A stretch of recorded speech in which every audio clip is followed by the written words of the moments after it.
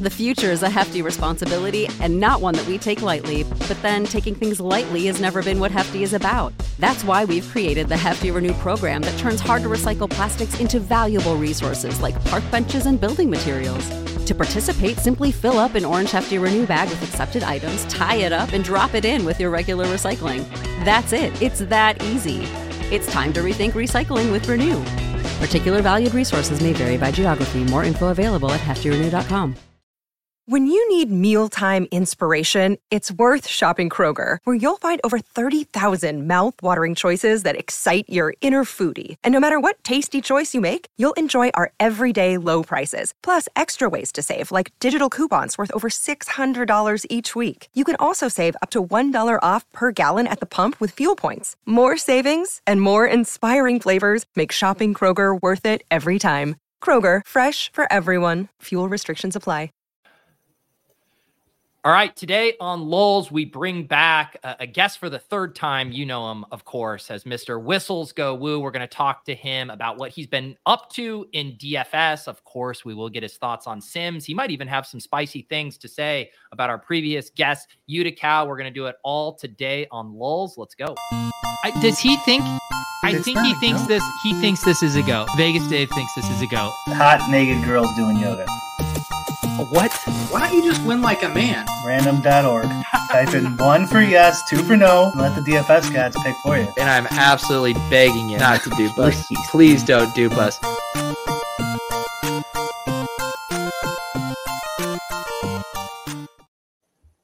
All right, Whistles. I'm just going to let the chat ask all the questions today. So we'll just come in right hot here. Eric Johnson wants to know, do you work for Run Pure Sports now? No, I don't even get to say hi to the people. They just want to go right at it. They just want to go. No foreplay. No, how are you doing? How's it in Connecticut these days? No. Do you work for Run Pure Sports? I don't, but I work with Run Pure Sports. So I have a new website. I know last time I was there, I was just doing some janky thing with you guys last time. But I have like a legit website, eatthesharks.com, which I may show you. And we have one tool right now that we're doing in conjunction with Run Pure. Brian, do you think Whistles is here because he just was genuinely excited to chop it up with two of his best friends in the industry, or to kind of Trojan horse a promotion for his new show on here or new site? I don't know. I think he got interested watching our last show, maybe because he tweeted to come on the show, so we extended the invite. Well, you guys were the first person to ask me to go on a show a couple of years back, right? So I think an annual visit seems about appropriate, right?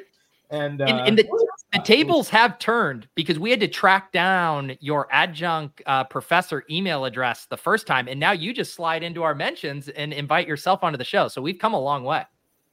Yeah, that's for sure. And let's get even deeper if anybody has any questions.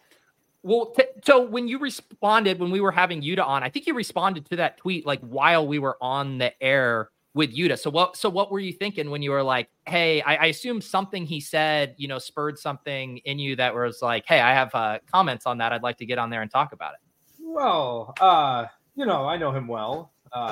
We have some history together. I think in the beginning he called me his kryptonite, I think. I like to think I still am. He's a great player, but we can look at the qualifiers for the World Championship if I can show that real quick. And we'll see. Sure, if you come in with receipts here. Yeah, I'm ready for action. So here we go. Can you guys see the Excel file here? Mm-hmm. Yeah. These are the qualifiers thus far. Need lunch money. Now he's a good player, right? Hishbu is awesome too. You can look at us. Yeah, a little bit of a horse race there. So at some point we were going to wager that whoever got to the full 10 first, not this year, but a previous year, we would have to chop a little bit of the other person's entries, but we didn't actually end up doing that. But anyway, so we always have a little bit of joshing going around. Actually, tonight, and I saw Shady Advice wrote something in the chat here. So me and Shady Advice have a runoff tonight also. So we'll see how that goes. So yeah, Brian, are you in this qualifier competition? I've never done qualifiers, really. Really? Mm-mm. No, I never thought the live final was worth the value. It's a fun trip, though. And I never go on the trips. I've won one or two and never went. And that's just me. Obviously, someone else would get value there. And like most of those are like small fields, and I've always kind of focused on like large, very large fields too. So that's another reason I never really focused on. Is it for you, Whistles? It's just the experience of getting to go meet a bunch of people, have the trip, or do you think it is like an EV exercise? So certainly in the beginning, it was the trip that got me excited about it. I think, yeah, I mean, I don't know. There's some times where I hit all of them right away. And so then, I think in some of them, there's been like 100 qualifiers. I got to 5 within 40. I don't know what it was, golf or whatever. Maybe not golf, basketball or baseball or whatever. Football, they're pretty expensive. So you really have to hit it big during the event. But I mean, suppose someone said, would you want to buy into the World Championship at, let's just say, $70K an entry, right? With a $12.5 million prize pool? I don't know that I'd buy all 10, but I'd certainly be interested in at least a few, right?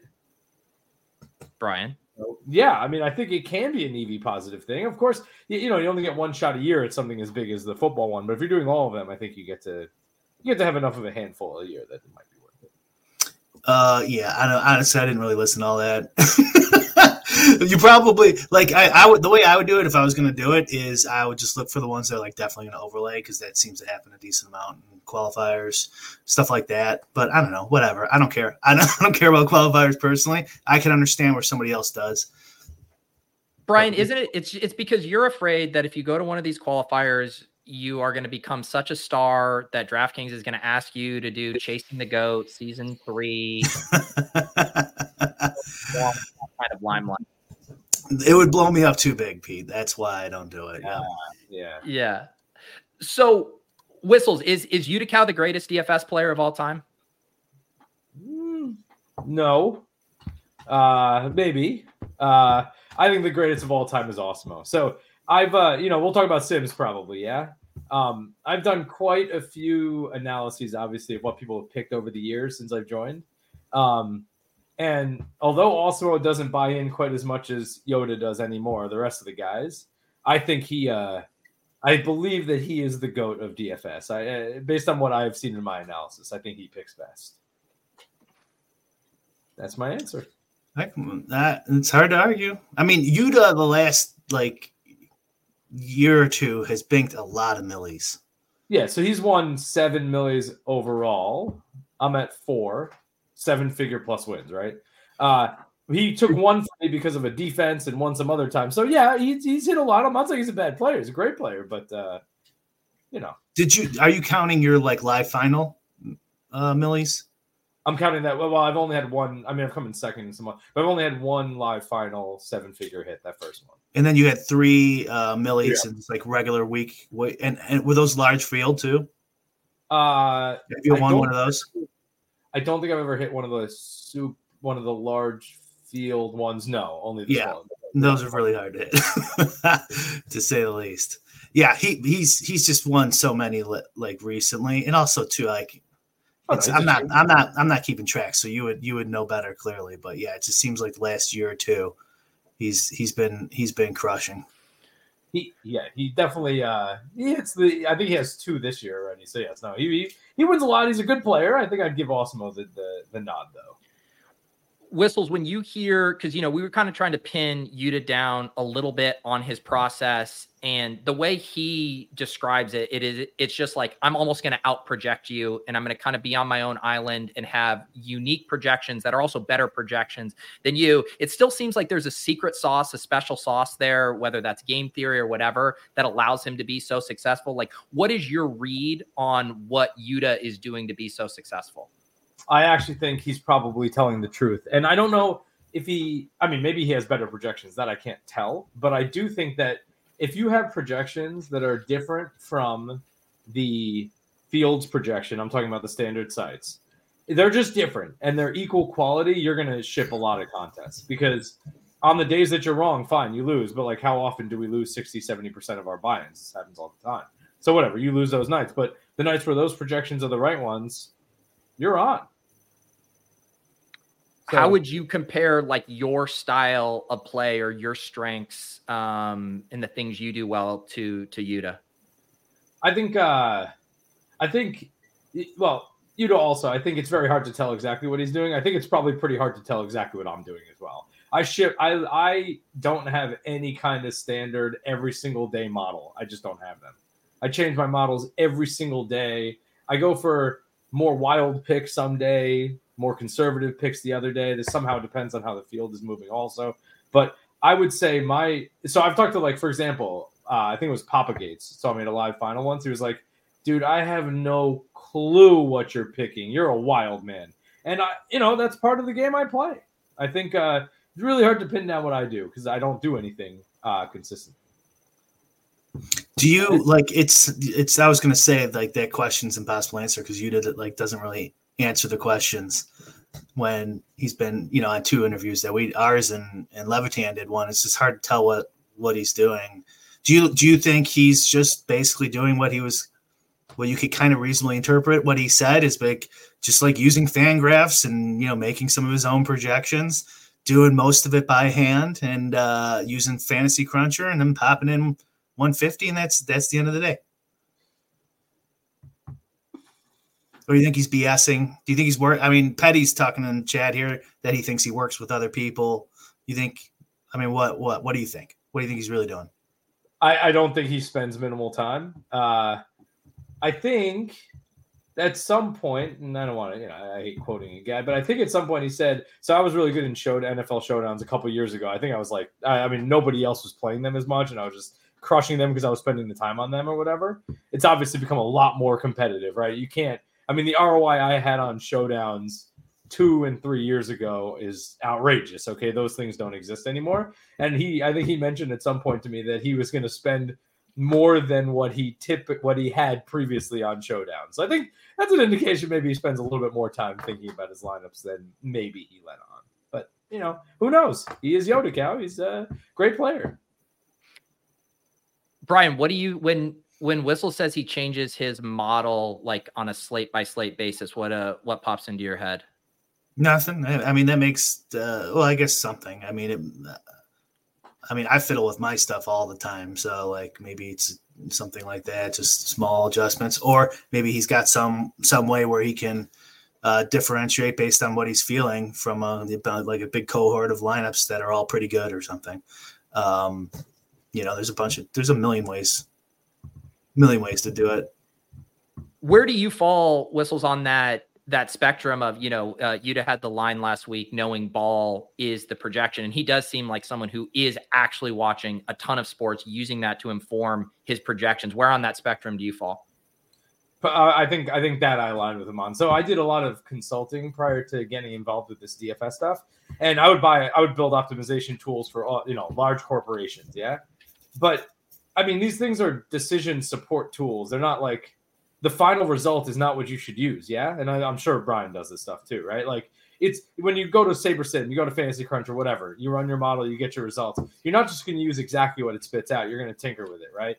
You need these tools, you need to be able to hit them. But I think if you understand the sporting event itself, okay, I think it really helps you. I used to always tell everyone all models are wrong. Some are useful.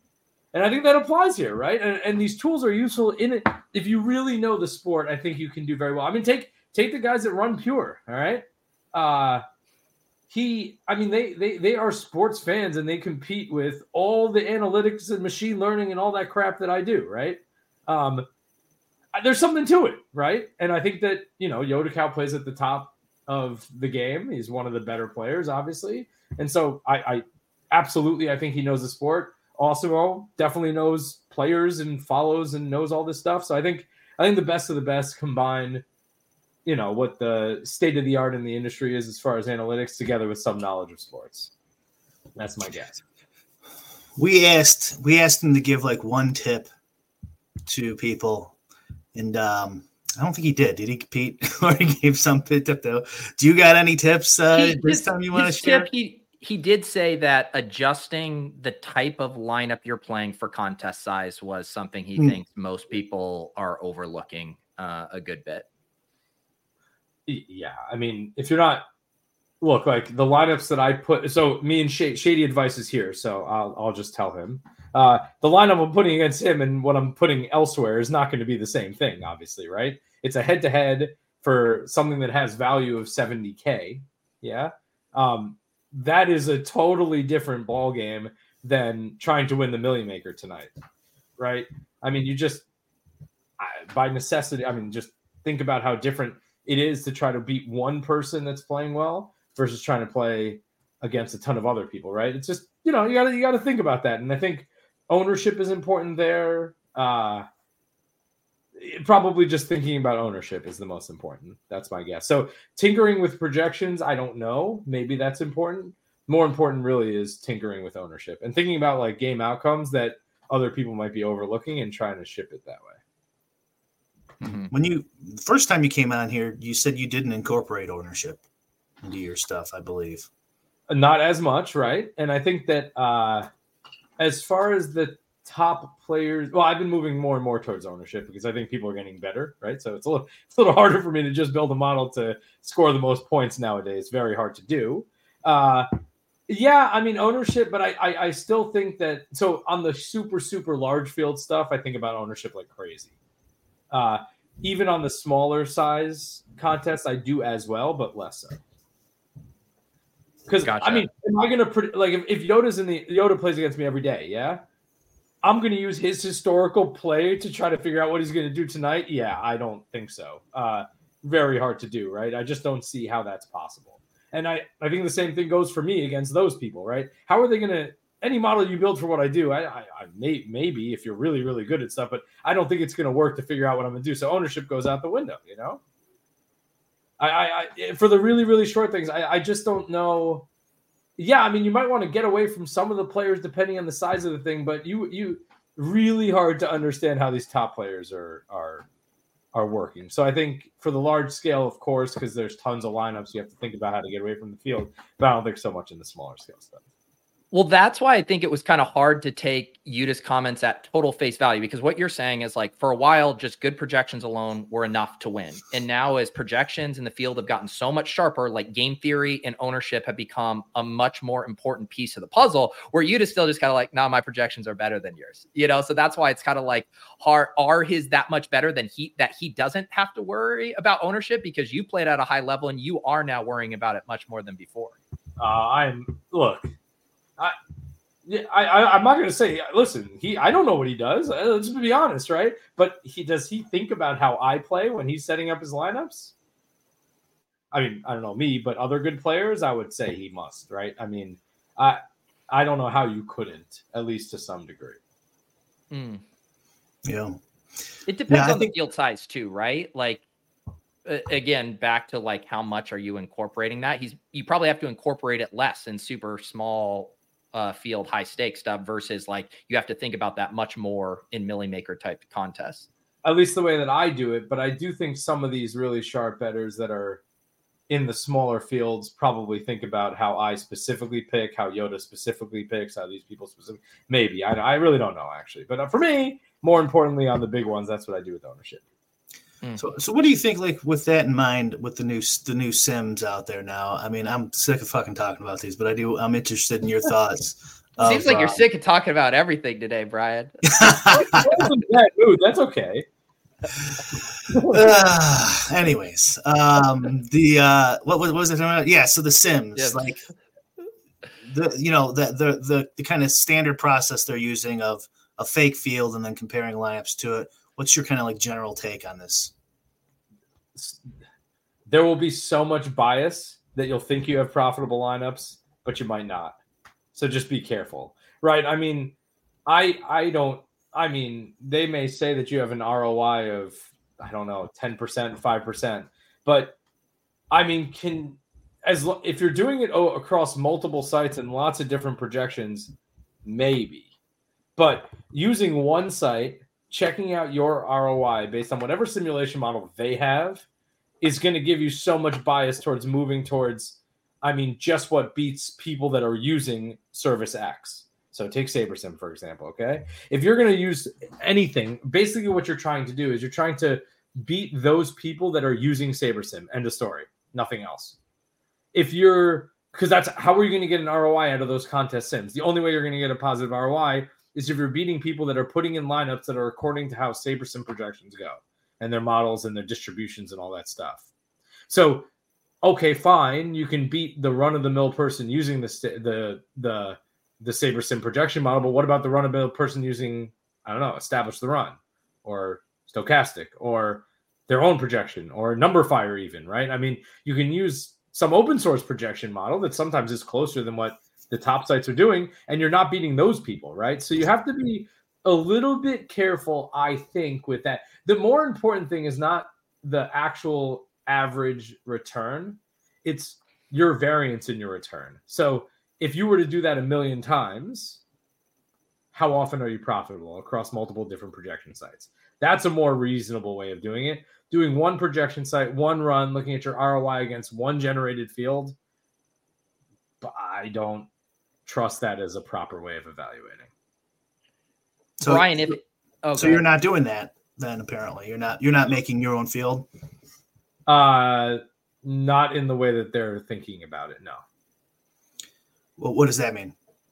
Well, I mean, I don't necessarily use simulation to determine how profitable an entry is. You don't have to use simulation for it. There's other ways of evaluating the quality of a lineup on profitability. It doesn't have to be sim-based. So everybody's sim. Sure. Yeah, I use simulations for some things, okay? But it's not everything, right? And sometimes I do rely more on simulation. Like I said, so I told you, right? I use different models all the time. Sometimes my model is based on simulation, a little bit with this contest sim ideas. Sometimes it's a totally different way of evaluating the profitability of a lineup. Right, but just sounds like, generally speaking, you're not really doing this at all, like this kind of version of predicting what your opponents are going to be playing and then comparing lineups to it. Not at least in the way that they're proposing to do it. Well, I mean, I don't know what that means. Like, yeah, I mean, you make a field and run lineups against it. I mean, I have a version of my model that does that. I have other versions of my model that don't do anything to do with that and absolutely do not build lineups against a field of generated entries. Got it.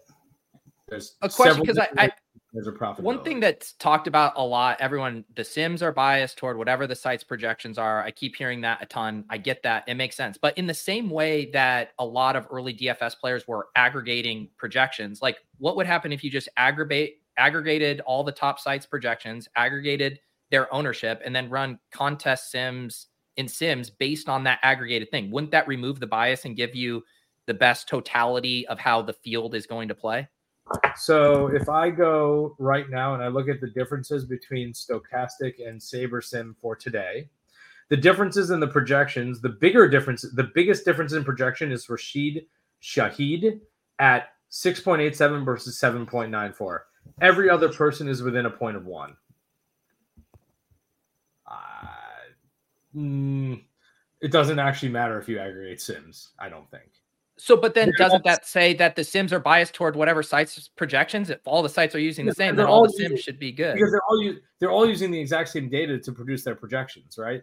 So they're using like prop lines, they're using game lines, they're using basically the same historical projections and some news, but they're all using basically the same source data. Much more important is the distribution of the players. So you give me Shahid, okay? Somebody might build a model where his the skew in his projection is 1.0. Someone might use a model where his skew in his projection is a 1.5. And I think that's more important. And also, like, how are you going to tell me how exactly the people, like, in order to use these contest sims, you have to be able to generate not only ownership projections, but entire lineup projections.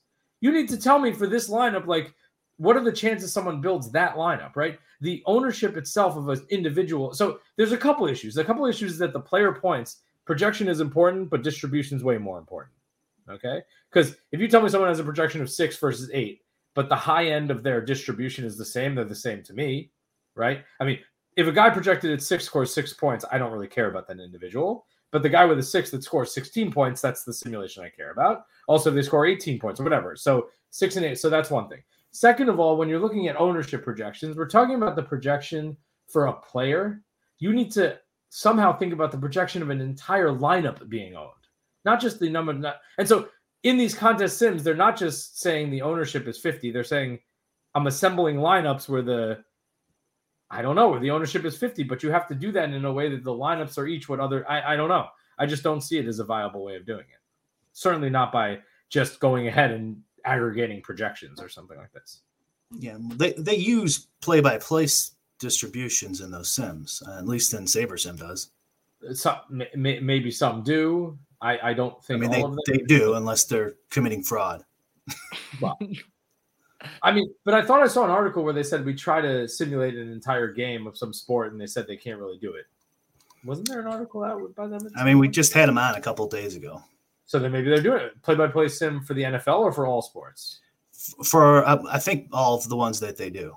All right, so maybe they are using play-by-play sims. I have never gone into their systems. It could very well be. I don't know, right? Yeah. It doesn't matter. It doesn't matter. You generally don't like the process. That's totally fair. Do you make your own projections now? Because I think last time you were on here, you were mainly aggregating. That's what you Yes. Depends on the sport. So golf for sure. Totally different from the field. Basketball, no. I use sites. Too hard. When I say too hard, I'm a one-man situation here, and you got to very quickly incorporate all the injury news and understand what that's going to happen to different lineups and the people that are going to be on the court at the same time. Super hard for me to do, at least. So basketball, I just use the sites. Where on the number of hours a week that you spend on DFS, where do you fall on that spectrum? A lot. I don't know. Full-time job-ish. Are you still teaching? I am, yeah. Professor. I got tenure at UConn. Love that job. I'm actually on sabbatical, so I have a year off, which is great. Okay. With the sabbatical, you could either take a half a year at full pay or a full year at half pay. I obviously went for the full year at half pay. And so, yeah, I'm still at UConn. Love that job. They like having me around. It's all working out great. Have you upped your play this year because you have more time without the day job? I don't know. It's not possible. He was playing a ton already. Yeah, maybe not. If anything, actually, so I've got 3 little kids now, 5, 3, and 1. I'm strongly considering not playing basketball DFS. And it's not, I've been extremely profitable on basketball DFS year after year, showdowns. No, I can already hear the whispers. Whistles is quitting because he can't beat the games anymore. I can beat basketball. I'm pretty sure. Basketball for sure. I've been very profitable. But it's I don't know. With a 5, 3, and a 1-year-old, is it worth it to play for? Obviously there's some money there, but concentrate on the big sports maybe. Yeah. Big sports. Yeah. I was thinking about the same thing too, or maybe just doing small slates, because small slates on NBA, sometimes you could even get basically the lock in, like if it's a 2-3 gamer, and then you don't got to worry about it. But that would be great if they changed that. It'd be better for recreational players. I told them, just please make it no late swap. Now I know that's probably why I am profitable. Actually, I would bet we've got a really good late swap model in basketball. It's I don't know if it's better than everyone else out there, but it's a really, really good late swap model. And so maybe that's where I get my ROI there. But I think it's just, try having 3 little kids and playing NBA DFS every night. It's not the simplest thing in the world, I promise you. So tell us about this new site, because joke, like I went to your bio before the episode and I clicked your site and I was like, I'm pretty sure this isn't the same site that you were promoting last year. We're on there. So tell us what happened to the old site and what's the new endeavor. The old site was a horrible idea. The new site is hopefully a reasonable idea. Actually giving models to people. So eatthesharks.com, because there's always sharks trying to eat me. So I eat the sharks, you know what I mean? So you guys can see the screen. Yeah. Yeah. Yeah. All right. So we have all these things. I got an NFL survivor pool tool. You have the grid. Obviously we're a little further down the weeks or whatever. So what you can do is you can like either lock teams or whatever you want to do. So you lock. You can add a few entries, and then, there's a couple more advanced features. Should you get into it, I recommend that everybody go there and try it out. And it runs the survivor pool for you. You can play around with different things. So maybe you look at this, you actually don't believe that the charge anyway. And so if you want, you can go ahead and you can play around with it. You can look only a part way through the season or all the way. There's a lot of different like levers here, especially when you have multiple entries. So that's one tool. I'll tell you guys another tool that people somehow don't know about. So if you go to, and you guys can see this for all these bad football games, this is literally what I'm planning. I mean, this is not projections, everybody. This is my actual right now ownership in the Millie Maker on DraftKings. And if you want to, there's links right there. So if you want to see what I'm doing with Kamara Flex, like that's how often I have him. You can download and you can actually see my ownership. Let me just get it real quick. So this you're is saying like you've already uploaded your lineups for tonight. Correct. And these are the lineups. And if you say at lock, I assume you're going to rerun your lineups and then you're going to re-upload for people to see your updated exposures. It's automated. I don't, it's my model runs for the big one. Okay. Which is not the same thing I do in the high cost in like the lower field, obviously. Right. I mean, I think we talked about this, but if you want to know quite literally how often I'm doing things, this is it. So right now, well, we'll go back to the site. Maybe it's easier to see. They are ordered by the amount of time. So my number one captain is Kamara, because you see Kamara's flex and then Kamara's captain. This is 10%. That's how often I have him right now in DraftKings. This is my real exposure, not again a projection. This is actually what I'm doing. Of course, in football, I'm going to run it again, but this will, and this is time, right? So every time I upload my lineups, boom, you see it going, right? And of course, as the day goes on, it's going to change, yeah. But it is quite literally what I'm doing. So if you want that, you just, this is my real ownership. And then we also have a showdown tool. 1 second. Obviously, the site's. And real quick, is what you're showing right now, is it paywalled or you just need to make an account to see your lineups? How do you get the sausage? It's paywalled. Okay. Yeah, you can go and subscribe. I don't think it's that expensive. You guys can check it out and make your own opinions. But there you go. You have my actual exposure, everybody. It's there. And then if you want, you can go to our showdown tool. So this is the thing that I'm doing with Run Pure.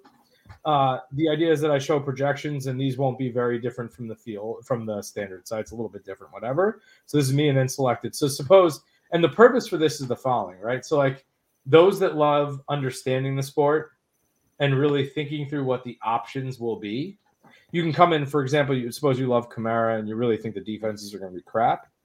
You hit the show projections again, and this shows you the projection under the scenarios where these are like the ones that you should focus on. Now you might contend with why I went from 16 to 20.73, but again, this is kind of a proprietary way where I've developed a way that modifies the projections and filters the simulations in certain ways, or at least weights them in different ways, which brings them to a point as this is really, because I mean, a lot of people say, I want to lock Kamara, but what let's do a better option. Okay. Suppose you want to lock, I don't know, Trevor Lawrence. Okay. So you come here, Trevor Lawrence, you think he's going to do well. Okay. So people are like, I really want Trevor Lawrence, but then you say to yourself, well, okay, but what does that mean for everybody else? Right. So I think most people, they go to either SaberSim Fantasy Cruncher or whatever optimizer out there. They have their projections, they modify their projections, they upload them, they run it, right? With some parameters that they choose. I don't know. At most 2 diversity, 3, whatever. I don't know what people do. So, but they also have to say, okay, well, I mean, if Trevor Lawrence is going to do better than projected, yeah, like what should I do? And of course, some of the receivers need to go up actually on both sides because there's some deep correlation between, different people and so forth and so on. So you can play around with it. You can have like, if you're entering 150, you can do 25 lineups where you say Kamara is great, everyone else is horrible. You can do 25 lineups where, I don't know, Carr does great or Carr is horrible, right? So fine. And then you update it and you see, and it will modify everybody else accordingly. It's almost like a micro view on like a play-by-play sim of showing how these correlations work across players. Correct. And when you download it, you'll be able to like see, for example, and then upload this directly to any service. Like this is the projection that you would use on just like the baseline, right? I mean, it says whistles, but it's the baseline. And then for your selection, what did I do? Carr was horrible. Yeah, there you go. You can see that. And I mean, you can do all types of things, right? If you want to see what the differences are, you just whatever. this. And then if you wanted to, you can upload these directly. So you see that, well, I should do the other way, but it doesn't matter. You see that actually the Jaguars defense should go up. I know red is the wrong way here, but I'll do it the right way. So, yeah. So let me ask you the question, Whistles, that, every tout gets asked, right? When they start putting this stuff up publicly or even behind a paywall of why would you share this stuff? You've had all this success kind of keeping your process behind closed doors. Why would you show people your exact exposures, how you're doing this stuff? What's the reason? Because I want everyone to perform better. No, just kidding. No. To make money. Listen, I don't think anybody runs a site that has a paywall that doesn't think they can make money off of the site, right? I think this is I believe that this won't hurt my DFS play. Certainly won't hurt my, I don't know, Survivor Pool play or March Madness, which we're going to have soon. I don't think it hurts your Survivor Pool edge. What an idiot, Whistles. Yeah, well, I don't know. I'm not so sure. But anyway, regardless, I think, I believe that this will be a money-making thing for me. I think the tools are very good, okay? And I do think that if people subscribe to it, look, like, you get to see my exposure. That might help you understand how you should handle big fields, right? And I think, you see my projection that I'm producing, and you're seeing what happens when you think about a game flow, okay? And I'm not, look, again, I don't think anyone makes one of these sites not to make money, right? I mean, they may say that, but obviously that's not true. So I'm trying to make money, but I also think that these are good tools. And I think it'll be, first of all, it's fun, okay? I am having fun creating the site. You can believe me, that's true, okay? And then I can come out here and say, oh, I want to help the small guy make money. Yeah, in some sense, because I want to give them a value proposition that helps them make money while also having fun with it. So I am, in principle. But obviously, I think it's a good way of showing people how to do things. I think it's a good way of making money. I think my educational background coupled with decent analytics in an activity that I've been doing for a very long time, I don't know. I think it makes sense. Brian, are you going to become a sub? If I enter a bunch of Survivor pools, probably have to. There you go. Whistles, I do know you have another show. Yes. It's crazy that you guys over at Run Pure try to go head to head with us on Lolz on Thursdays. I keep waiting for you guys to capitulate and shift your show back. Yeah, well, I think, I don't know who should shift their show, but anyway, I'm sharing. I'm here too, right? Yeah, no, we appreciate you coming on. I mean, we do have to ask you the age-old question, but I do have to do a remix on it because I already know what the answer is going to be. So are you on Team Hoop or Team Tambo? Guess. Is it? It's that tribalistic for you? Like once you got synced up with Run Pure Sports, it's down with Hoop. That's just kind of, you got to toe the company line. I'm not going down on anybody, but I will. Big T and I have been friends for a while. He's one of my best friends in the industry. That's all. I'm not trying to, I don't have to talk about how anyone else feels about anybody else. I just have a relationship with Big T. We've been talking about doing things together for a very long time. And I think Run Pure has a very good site. I think the guys there are awesome. They're fun to be around. They have good knowledge. And that's it. Brian, any final questions here before we get him off to the Showdown Shipper show? No. Thanks for coming on. Whistles, we appreciate you. We'll put your link to the site, Eat the Sharks, in the chat. Always fun catching up with you. But I will say, Whistles, if you come back in another year and you're promoting a third different site, that's when I'm going to call bullshit on what you're doing over there. All right. Fair. I think this one is there to stay, but we'll find out. All right. Best of luck. Thanks for coming on, Whistles. We'll see you. All right. Talk to you later. Bye. Peace. Later. All right. Whistles go woo. Brian, you're in a spicy mood today. He's not going down on anyone, Pete. This is the real one. Travis wants to know the feud between Brian and Whistles. It was after the sixth time he said right or whatever, right? Oh man, I don't know, man. Maybe I'm in a bad mood today. I'm not Baker, all right. Petty, unlike you. Yeah, shots at Petty for no reason. It's all right. I feel it. I think I was in a bad mood last week. It happens. It happens. Any other fallout from talking to Whistles? I actually thought when he started going on player distribution stuff, there's actually some interesting nuggets in there that he shared that was kind of fun to hear. Yeah, I mean, part of it, my attitude probably is I'm sick of talking about Sims so much, but that was interesting getting his take on it. I mean, it seems to me like a lot of these guys don't know how like these field sims work and some like easy workarounds to some of their concerns, which I won't say because I don't want the sites doing them. Yeah. You know? So like, but you know, whatever. And I mean, you know, he's just like, I got a model for everything. He's got his own sim he does with the fields. He's got some algorithmic machine learning sims, and he just whatever he feels he puts in, and that's it, you know. How much of this because again, like it does seem like we were venturing into semantics territory with like my machine learning model versus sim. Like, isn't that stuff all kind of falling under a very similar umbrella ultimately? I mean, kind of. I mean, the sim stuff, there is definitely the way it's set up or typically set up is there. I mean, it could really screw you because just like an optimizer can, you know, we've said it a million times where it thinks that this is the gospel, you know, like this is 100% sure what's going to happen. So here's your ROI. So like it could really set you astray if like a lot of the variables are wrong.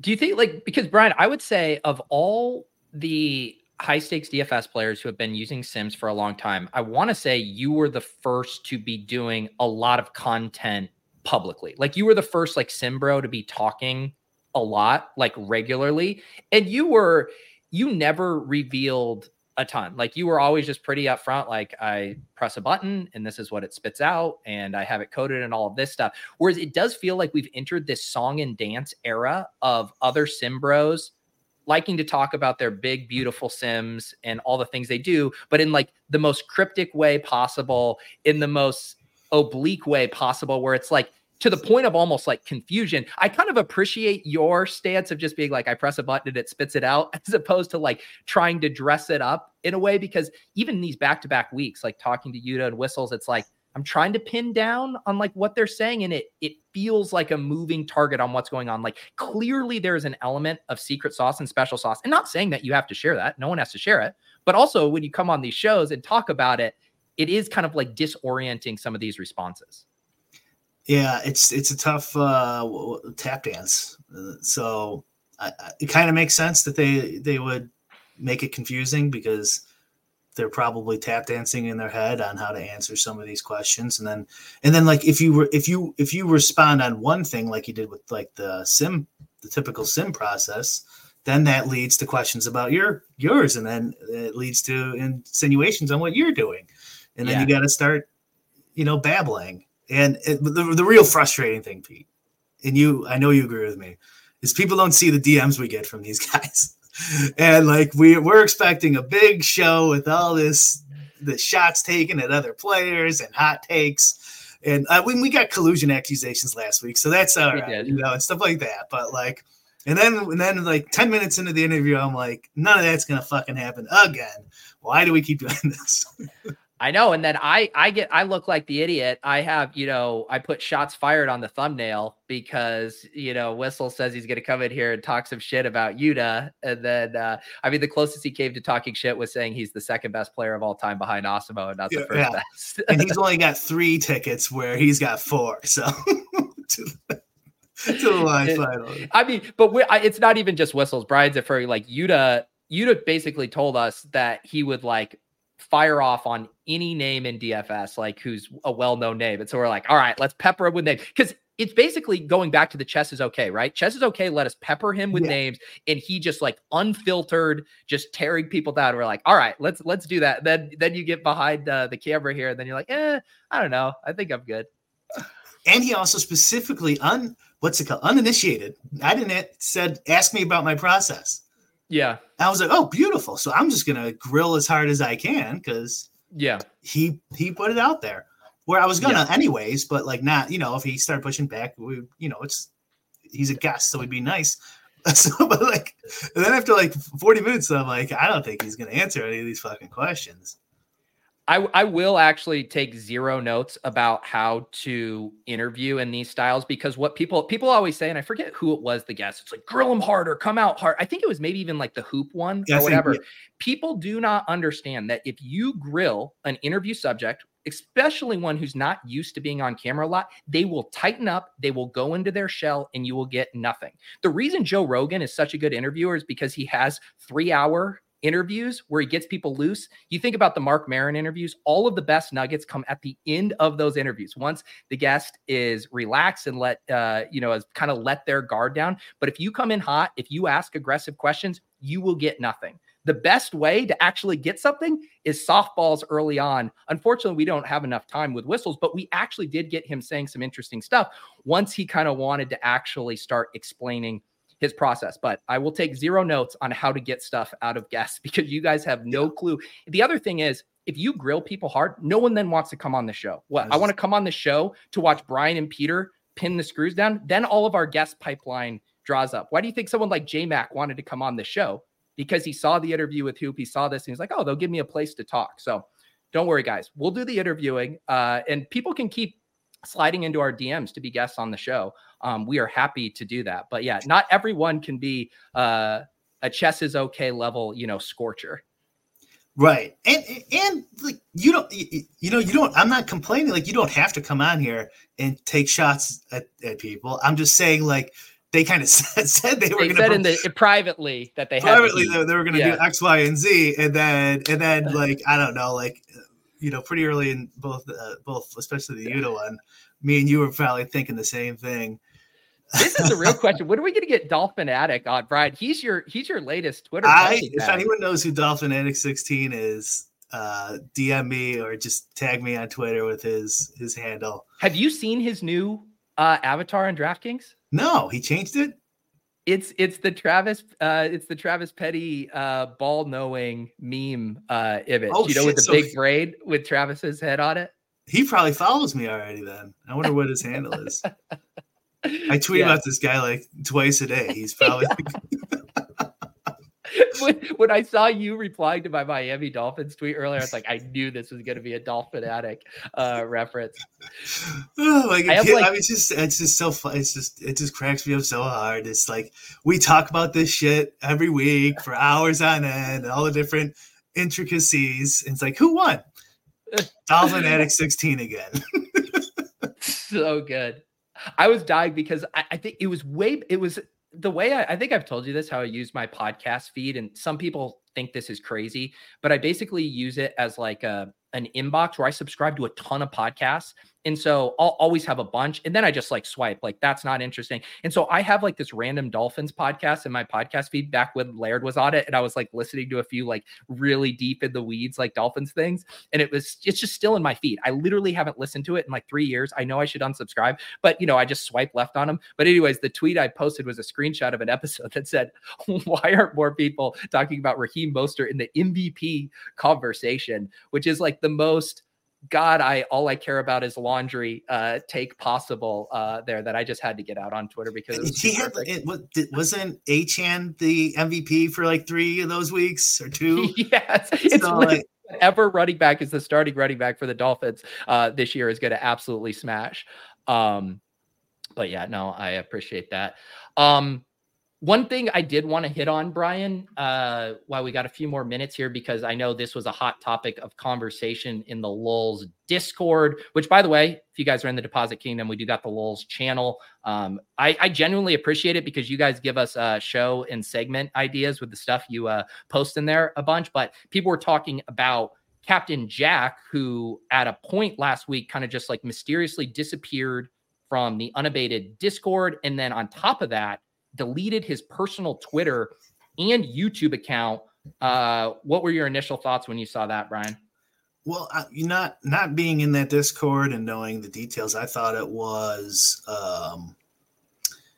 that he's an alcoholic and they had to fire him. No, that he was like just sick of the customer service, which I can I can understand, like having to do that can be super frustrating, and like I don't really deal with it much at all. So like imagine on whatever the scale they're at. And I think he just like maybe blew up a couple times, and then eventually it's just like, okay, take me off the customer service team. And maybe he was just upset with dealing with people in general and just not delete. What's it called? You don't delete your account. You could deactivate it. Yeah. Just doing that. Well, to me, that part made sense. And people were floating. There was like a screenshot from the Discord where I think he had gotten really mad at one of the customers or whatever, the community members in there. And so him like taking a step back from unabated, like made sense to me.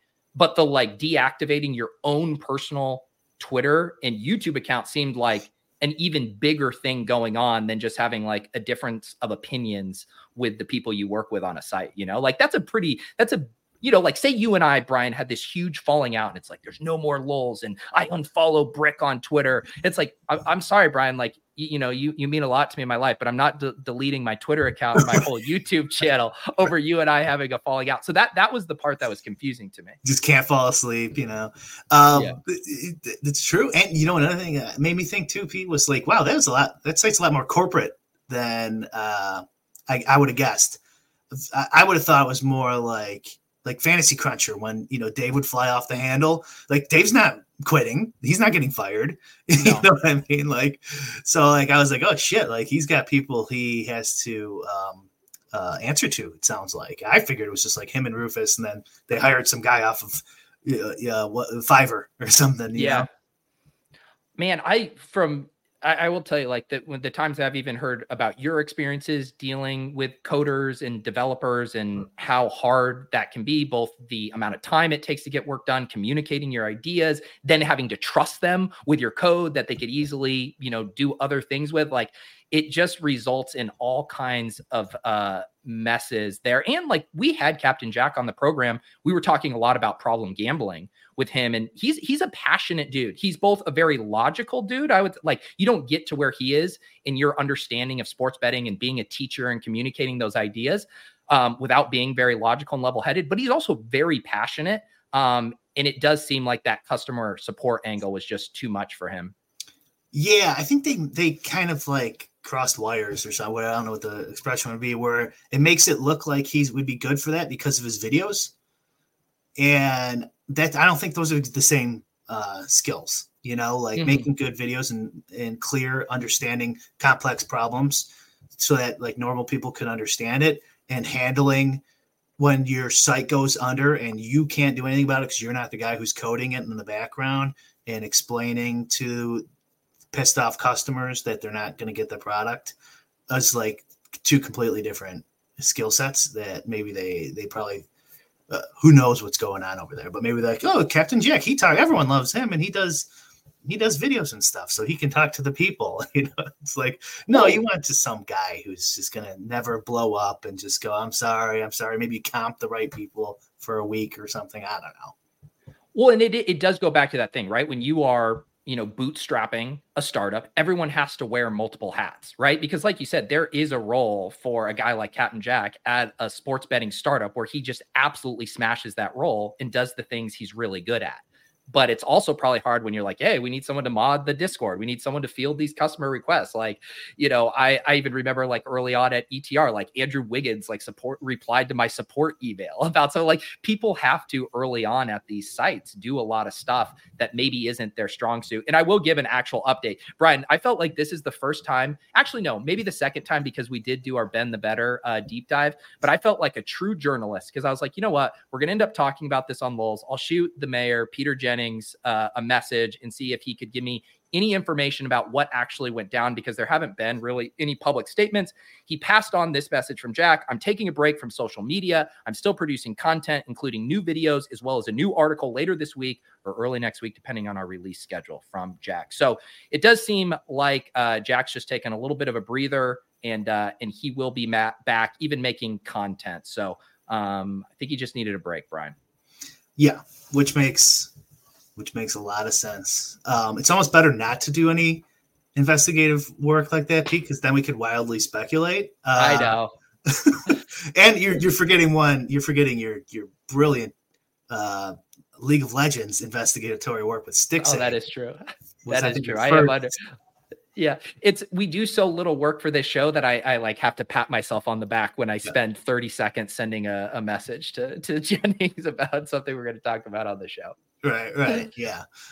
So you know, I mean, it sounds like, generally speaking, though, that site, I just saw someone ask about Unabated. I don't know, but it sounds like that site actually does provide a lot of value, because I see a lot of gamblers complaining about it. So whenever you see that, professional players like saying they're ruining the edge, then that probably means they're probably doing some things right over there. So yeah, I don't think I've gone on I used their free version until they went like whatever full cost. And also CSU had some old stuff he let me demo too. I don't know if they're overlapping at all, but that was a long time ago.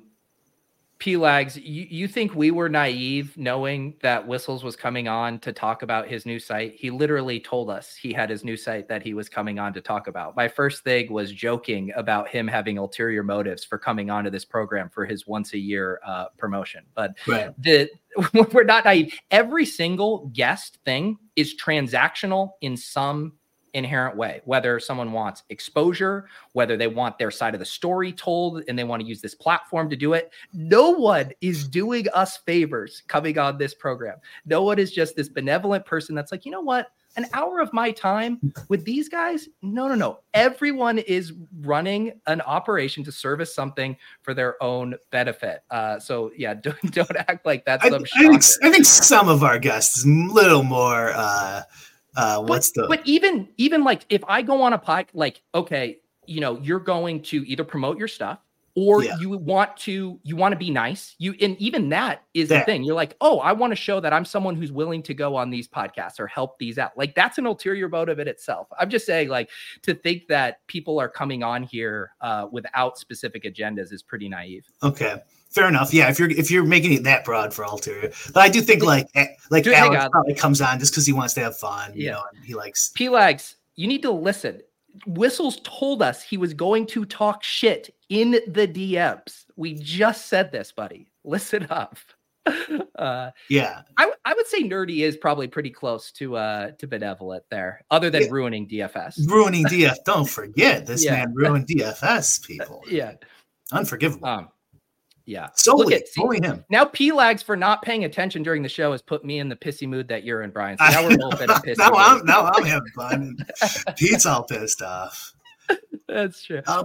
So with Whistles too, I mean we're off of him, but like back to him briefly. Another thing he mentioned was like the distribution thing. Remember we were talking about how Saberson, but if he doesn't make his own projections, it's pretty tough to do distributions. Like you really have to do some funky math hacks to kind of get that in there. I wanted to mention that before, and I didn't get it, but I don't know if you have any thoughts on. Well, this when I wanted to go back to the semantics thing? Like, isn't that what a sim is doing? It's handling a distribution range of outcomes. So, like, if you're talking about understanding player distributions, but then trying to separate that from the sim conversation, that part was confusing to me. Yeah, that's right. I mean, I've always simplified it to like we're all guessing. You know, it's just like what is the way you're guessing, and who's the best guesser. And if you're just a dude who doesn't know a whole lot about how to play DFS and stuff, maybe you don't even use an optimizer. Yeah, and you want to play NHL because NHL was the only sport playing on Thursday. Going to one of these sites and just doing a sim and running 150 lineups out of there is way better than you just completely guessing or just downloading stochastics projections and guessing. And I will say one thing that rubs me a little bit of the wrong way. And I understand there's the territorial, the tribal thing of my sim's better than yours, my site's better than yours, yada, yada. But there's this element of like gatekeeping with the sim stuff of being like, oh, that sim product is flawed, or how it spits out the ROI is flawed, when I think everyone can universally agree that those tools are making average players, people of my caliber player, better players. And like, there seems to be like a gatekeeping thing of like, oh, that sim thing that you buy for a monthly subscription isn't as good as my holistic process that pulls all these levers. And therefore that's like worthless to you. And it's like, well, I'm sorry. I can't spin up my own sim, my own models that I can change for every slate. Like I have to rely on these other sims in these products to help make me a better player. And so I do think for the average player that sometimes I don't like that kind of takeaway of being like, oh, that thing you pay for to make you better because you're not able to do what I do on a high level. Yeah, that sucks. It would also have to be even more than that, wouldn't it? You have to.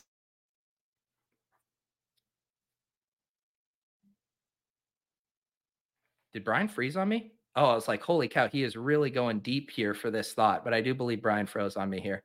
But this is I might have to take a screen grab of this because this is the most pensive look Brian has ever had. This is going on a thumbnail here. I got the screen grab. We'll see if Brian comes back in a second. Brian did drop off here. There you go. I think, well, I'll make sure here he is. Brian, I did get a screen grab of I heard you the whole time. I'm like, you can't hear me. How bad is it? And I had what the hell were we talking about? Oh yeah, I was saying like that you have to say that these sims are worse than an optimizer. Oh wow, I'm really thinking. I do the up and left. Yeah. thing. There you go. Sorry, what were you saying about the sims versus optimizer?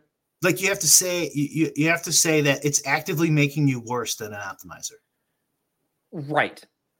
I mean, it's possible, I guess, but like that's what you're comparing it to for the tool most people use to enter more than 10 lineups. Right. And I do think in the same way, like if the way it probably would make you worse is more of like a bankroll management type thing where you're like, oh man, I'm going to spit out 150 simmed lineups that grade well. I'm going to put this in. I'm going to play above my bankroll because this is telling me these lineups have a good ROI. But that's more of a bankroll management thing than it is like the sim is making you a worse player. Maybe that is the thing, Brian, that the sim has a chance or an optimizer has a chance to make you more overconfident than you should be relative to your expected return in a contest. I think that's fair. That's fair. That's a fair criticism. But like just like saying that it actively makes you worse than just using an optimizer. I think that's a pretty bold claim. But I mean, I guess that's possible. But really, you want to like make a whole bunch of lineups and then grade them somehow. How are you doing that? That's basically what DFS is. And then there's some other, like ideas on like how you should enter groups of 50 or 20 lineups. There's some other portfolio kind of things you can do and stuff like that. So like, you think that it's making people worse? Okay. That I would need. And then just kind of the way he was explaining his reasoning for why you would be worse. It didn't really, I think I could poke holes in that, but like I said, I would have to say, well, you could do this to solve that, and you could do this to solve that, and I don't want to. So like, and there's also, going back to like interview styles, there's nothing wrong with just letting somebody go give their take, and you don't have to push back 100% on everything they say all the whole time. Yeah. I think it's honestly a compliment, Brian, because we've had some good shows and some conversation starter shows. And then the truth is we're not going to have the greatest DFS player of all time coming on to talk about collusion in DFS every week. We're not going to have a Chess is Okay who is going to want to go line by line through every single player in the industry and light them up. Sometimes we're going to have 4 straight weeks of boring sim shows and people are just going to have to deal with it. That's true. I was been meaning to talk to you about this. I know we don't have a lot of time, but it won't take long. I like podcasts where the people just talk, and like when the guests come on, they join the conversation. Yes. And so like we've kind of done that, but also I guess we play the game. I'm not saying we do anything wrong here. I'm just saying like I do kind of like I don't know how these guys would work with that. Like if we were just going to talk about 4 topics, whatever they might be, like would you to cow would that actually even work as a format? Probably not, because there's 2 elements there. One, there's how comfortable are you just being on camera and shooting the shit about anything. Like we could have Davis, our friend Davis, on, and Davis would shoot the shit with us about anything we wanted to talk about. And there's 2 things there. There's a familiarity. Both of us have podcasted with Davis a ton, and all 3 of us have done a ton of collective hours on there. So you can fall into that. And then there's the people who even Whistles, you can tell is still more of like, I will answer your question, as opposed to like, let's have a conversation about stuff. And that's not saying anything about him, but a lot of people I think would fall into that bucket of, yes, I will answer your question, but we're not just sitting around the campfire and having a combo.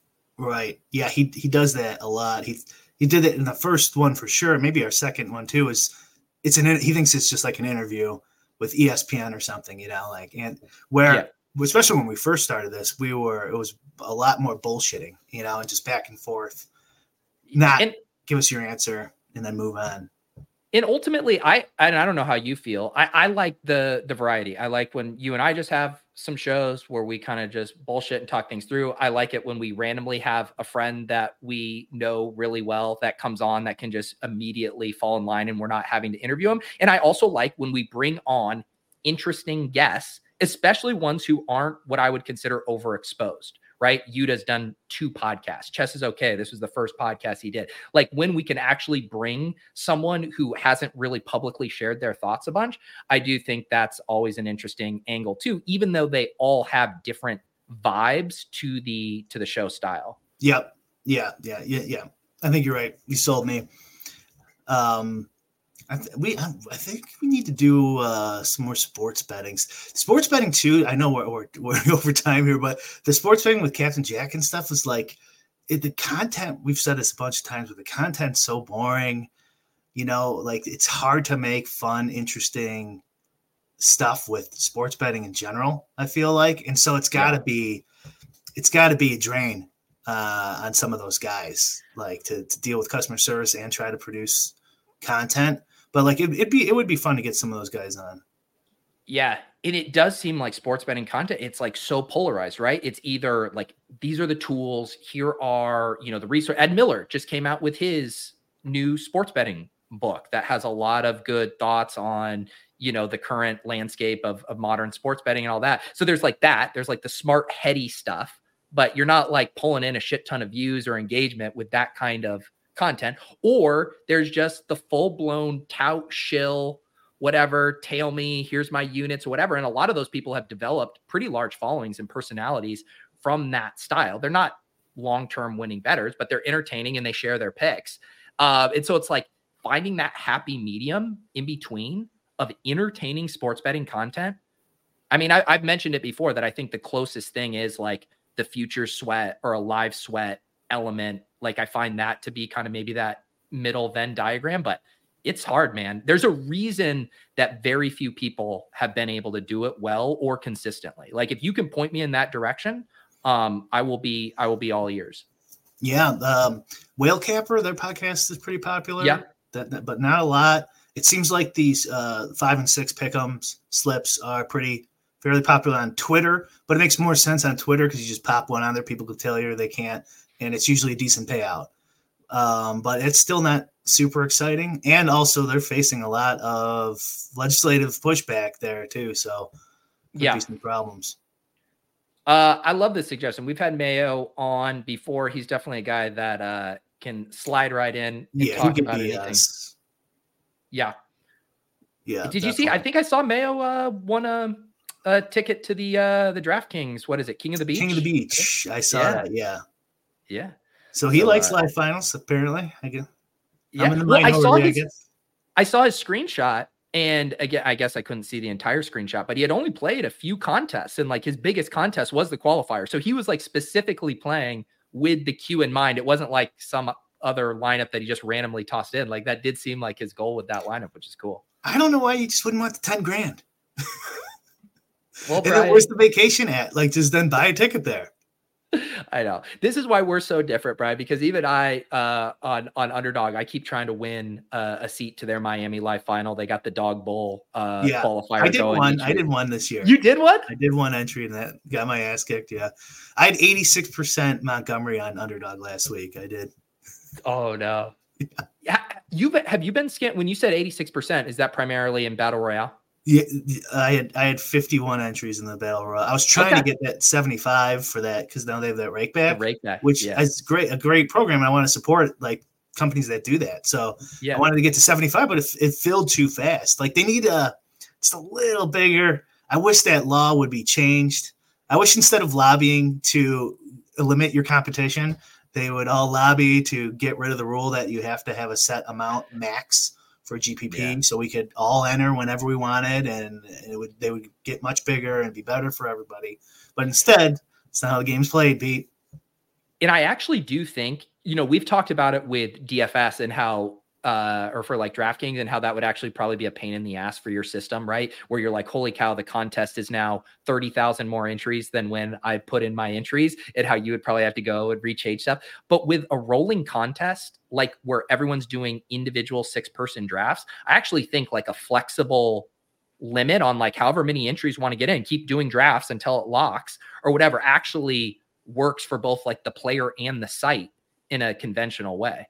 That's true. And Underdog's a lot harder. Like I wouldn't be doing a 30,000 man sim and then, it turns out it's going to be 60,000 anyways. So yeah, it would make it harder on DFS to kind of guess but I mean, I think eventually it would probably lock in something like it's going to be around 75,000 usually. So it doesn't matter if it shows only 20 right now. I know people really come Sunday morning and enter up to usually around 70K. So like, I think it would all work out. I should mention, Brian, I didn't know if you knew about it last week, but they do have, because the dog bowl hasn't been filling, there's been overlay, but they've done some promos. And so this week the promo is, it's a $25 entry for if you get to 10 entries. So if you put in at least 250, any of your lineups that finish in the top 2,000, which I believe is the top 38% of the contest, you get your money back. And they did the same thing last week. It was $50 entry, however many finished in the top 1,000. So I had like 12 entries and I had 6 of them, half of them that finished in the top 1,000. So I got 300 back. And so it's basically getting like buy one, get one free for me. At least it was this week. So if you end up doing like 6 or 7 dog bowls, just at least get to 10, because either do like 1 or 2 or do 10, because if you get to 10, you can essentially, I don't want to say quite a free roll because you still have to finish in the top 1,000, but it is a pretty good rake back opportunity there for your successful lineups. Got it. Yeah. Just don't need my number one guy to get injured after 2 carries or whatever. Then that would help. I got like 5% of my money back. It was brutal. The best part will be, Brian, when you win the queue on like 1 or 2 dog bowl bullets this week and then are like, yeah, I don't want to go to Miami. And then I have to be your proxy at the party while you draft for $200,000. Yeah, why not? That'll be fun. Everyone wins. Yeah. All right. I do got to get going. Appreciate you guys. And, maybe, Brian, maybe I was being too hard when I said people only come on here for, a transactional ulterior. I think anything in life you can boil down to that, even altruistic things. But I do think that I am shortchanging our guests and our friends who do like coming and chopping it up with us, even if they're getting their Q rating boosted by having a favorable appearance on our show. Yes. I think you were making like a philosophical point about human behavior in general. Yes. Like petting a dog is also like selfish, you could say, in philosophy class, right? I get it. I got it. That's what I was saying. I thought your libertarian sensibilities would appreciate a point like that. More philosophical sensibilities. Yeah, I get things that really don't like people can easily misunderstand and get offended by. Yeah. So I'm like Alex and those guys. They're not like Alex doesn't care if we get one more sub for Stochastic. No, but I do think it is worth bringing up, right? Because at least in general, this audience, right? Like we talk about how big is the actual audience and demographic for like purchasing Sims products. Like our audience now hits that in the absolute fucking bullseye sweet spot. Like who else has made this much just general Sims content, not about a specific Sim product? Like I don't think anyone has made more Sim content than us. So if you had a Sim product, if you had products that were adjacent to Sims, you would probably like to get it in front of our audience. Yeah, definitely. So yeah, that I'm sure that doesn't hurt. Yeah. I think there's a chicken and egg thing there because I think we popularized Sims from this show. You invented Sims. Bro. I mean, Nerdy Tanner technically did solely destroy DFS, but we did kind of popularize that and dupes too, which are brutal, man. In Showdown, we should have asked him that. Where does he see DFS going? And because he was, you'd have basically said like, oh no, it's still easily beatable. You just have to be a genius like me, and you make all the money. And then he kind of relented. It was harder than 2016 or whatever the question I asked him. But Whistle said like he used to make way more at Showdown than he does now. So like at least he's admitting that the games are harder. That's honestly the most. I mean, I know he's on a year sabbatical right now, but as someone who has a 1-year-old and, a day job and likes to play DFS as a hobby, like the fact that he has 3 kids, is a full-time professor. And then he said, like, I play DFS as essentially like a full-time job. Like, I mean, the hours don't add up. Like the hour, like you're pushing like 100 hours a week of commitments there, theoretically. So it is impressive. All of these guys, right? There's a mystery of how are they spending their time? Maybe most people are closer to the chess is okay than they're willing to admit with this 80 hours stuff. Who knows? Maybe. I mean, it takes a while to just code. If he's coding all that himself, that's a lot of hours. That's a lot of hours. Like even if you're using ChatGPT, man, that thing breaks all the time. I mean, you guys, I'm sure you've done it, right? It's like network error. It's like, fuck, goddamn. Or you've used your 4.0 minutes or characters up. It's so like it could. I was working on something today, 4 hours. I didn't even get it done for tonight. Really? So like, and so just like that, I could definitely see it. Not to mention like the no ball guys, who are, just printing money, just watching games. It's so easy. I don't know why I don't do it. All right, Brian, I got to get going. We'll get the audio up from this podcast. Anything else on your end? I was just saying the no ball guys, the DraftKings for Oxen tier members, you get free NBA League Pass now. Oh yeah, I did. I got that. You got that? Nice. Yeah. Nice. Yeah. So now you can play NBA and win.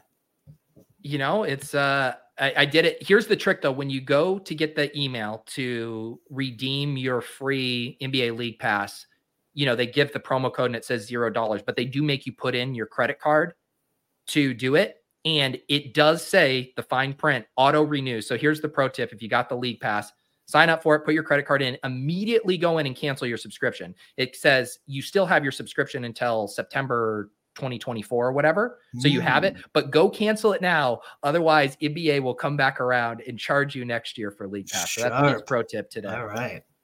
I'll do that. All right, guys. We'll see you next time on Lolz. Peace.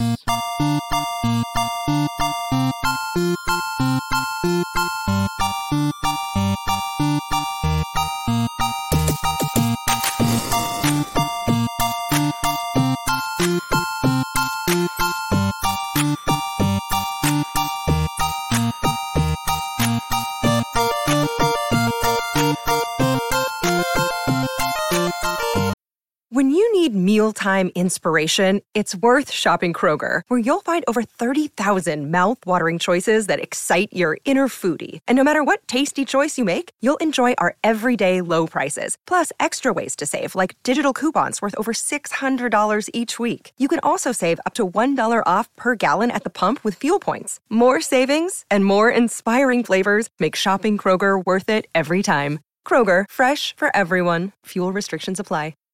Save big on brunch for mom, all in the Kroger app. Get 16-ounce packs of flavorful Angus 90% lean ground sirloin for $4.99 each with a digital coupon. Then buy 2, get 2 free on 12 packs of delicious Coca-Cola, Pepsi, or 7-Up, all with your card. Shop these deals at your local Kroger today, or tap the screen now to download the Kroger app to save big today. Kroger, fresh for everyone. Prices and product availability subject to change. Restrictions apply. See site for details.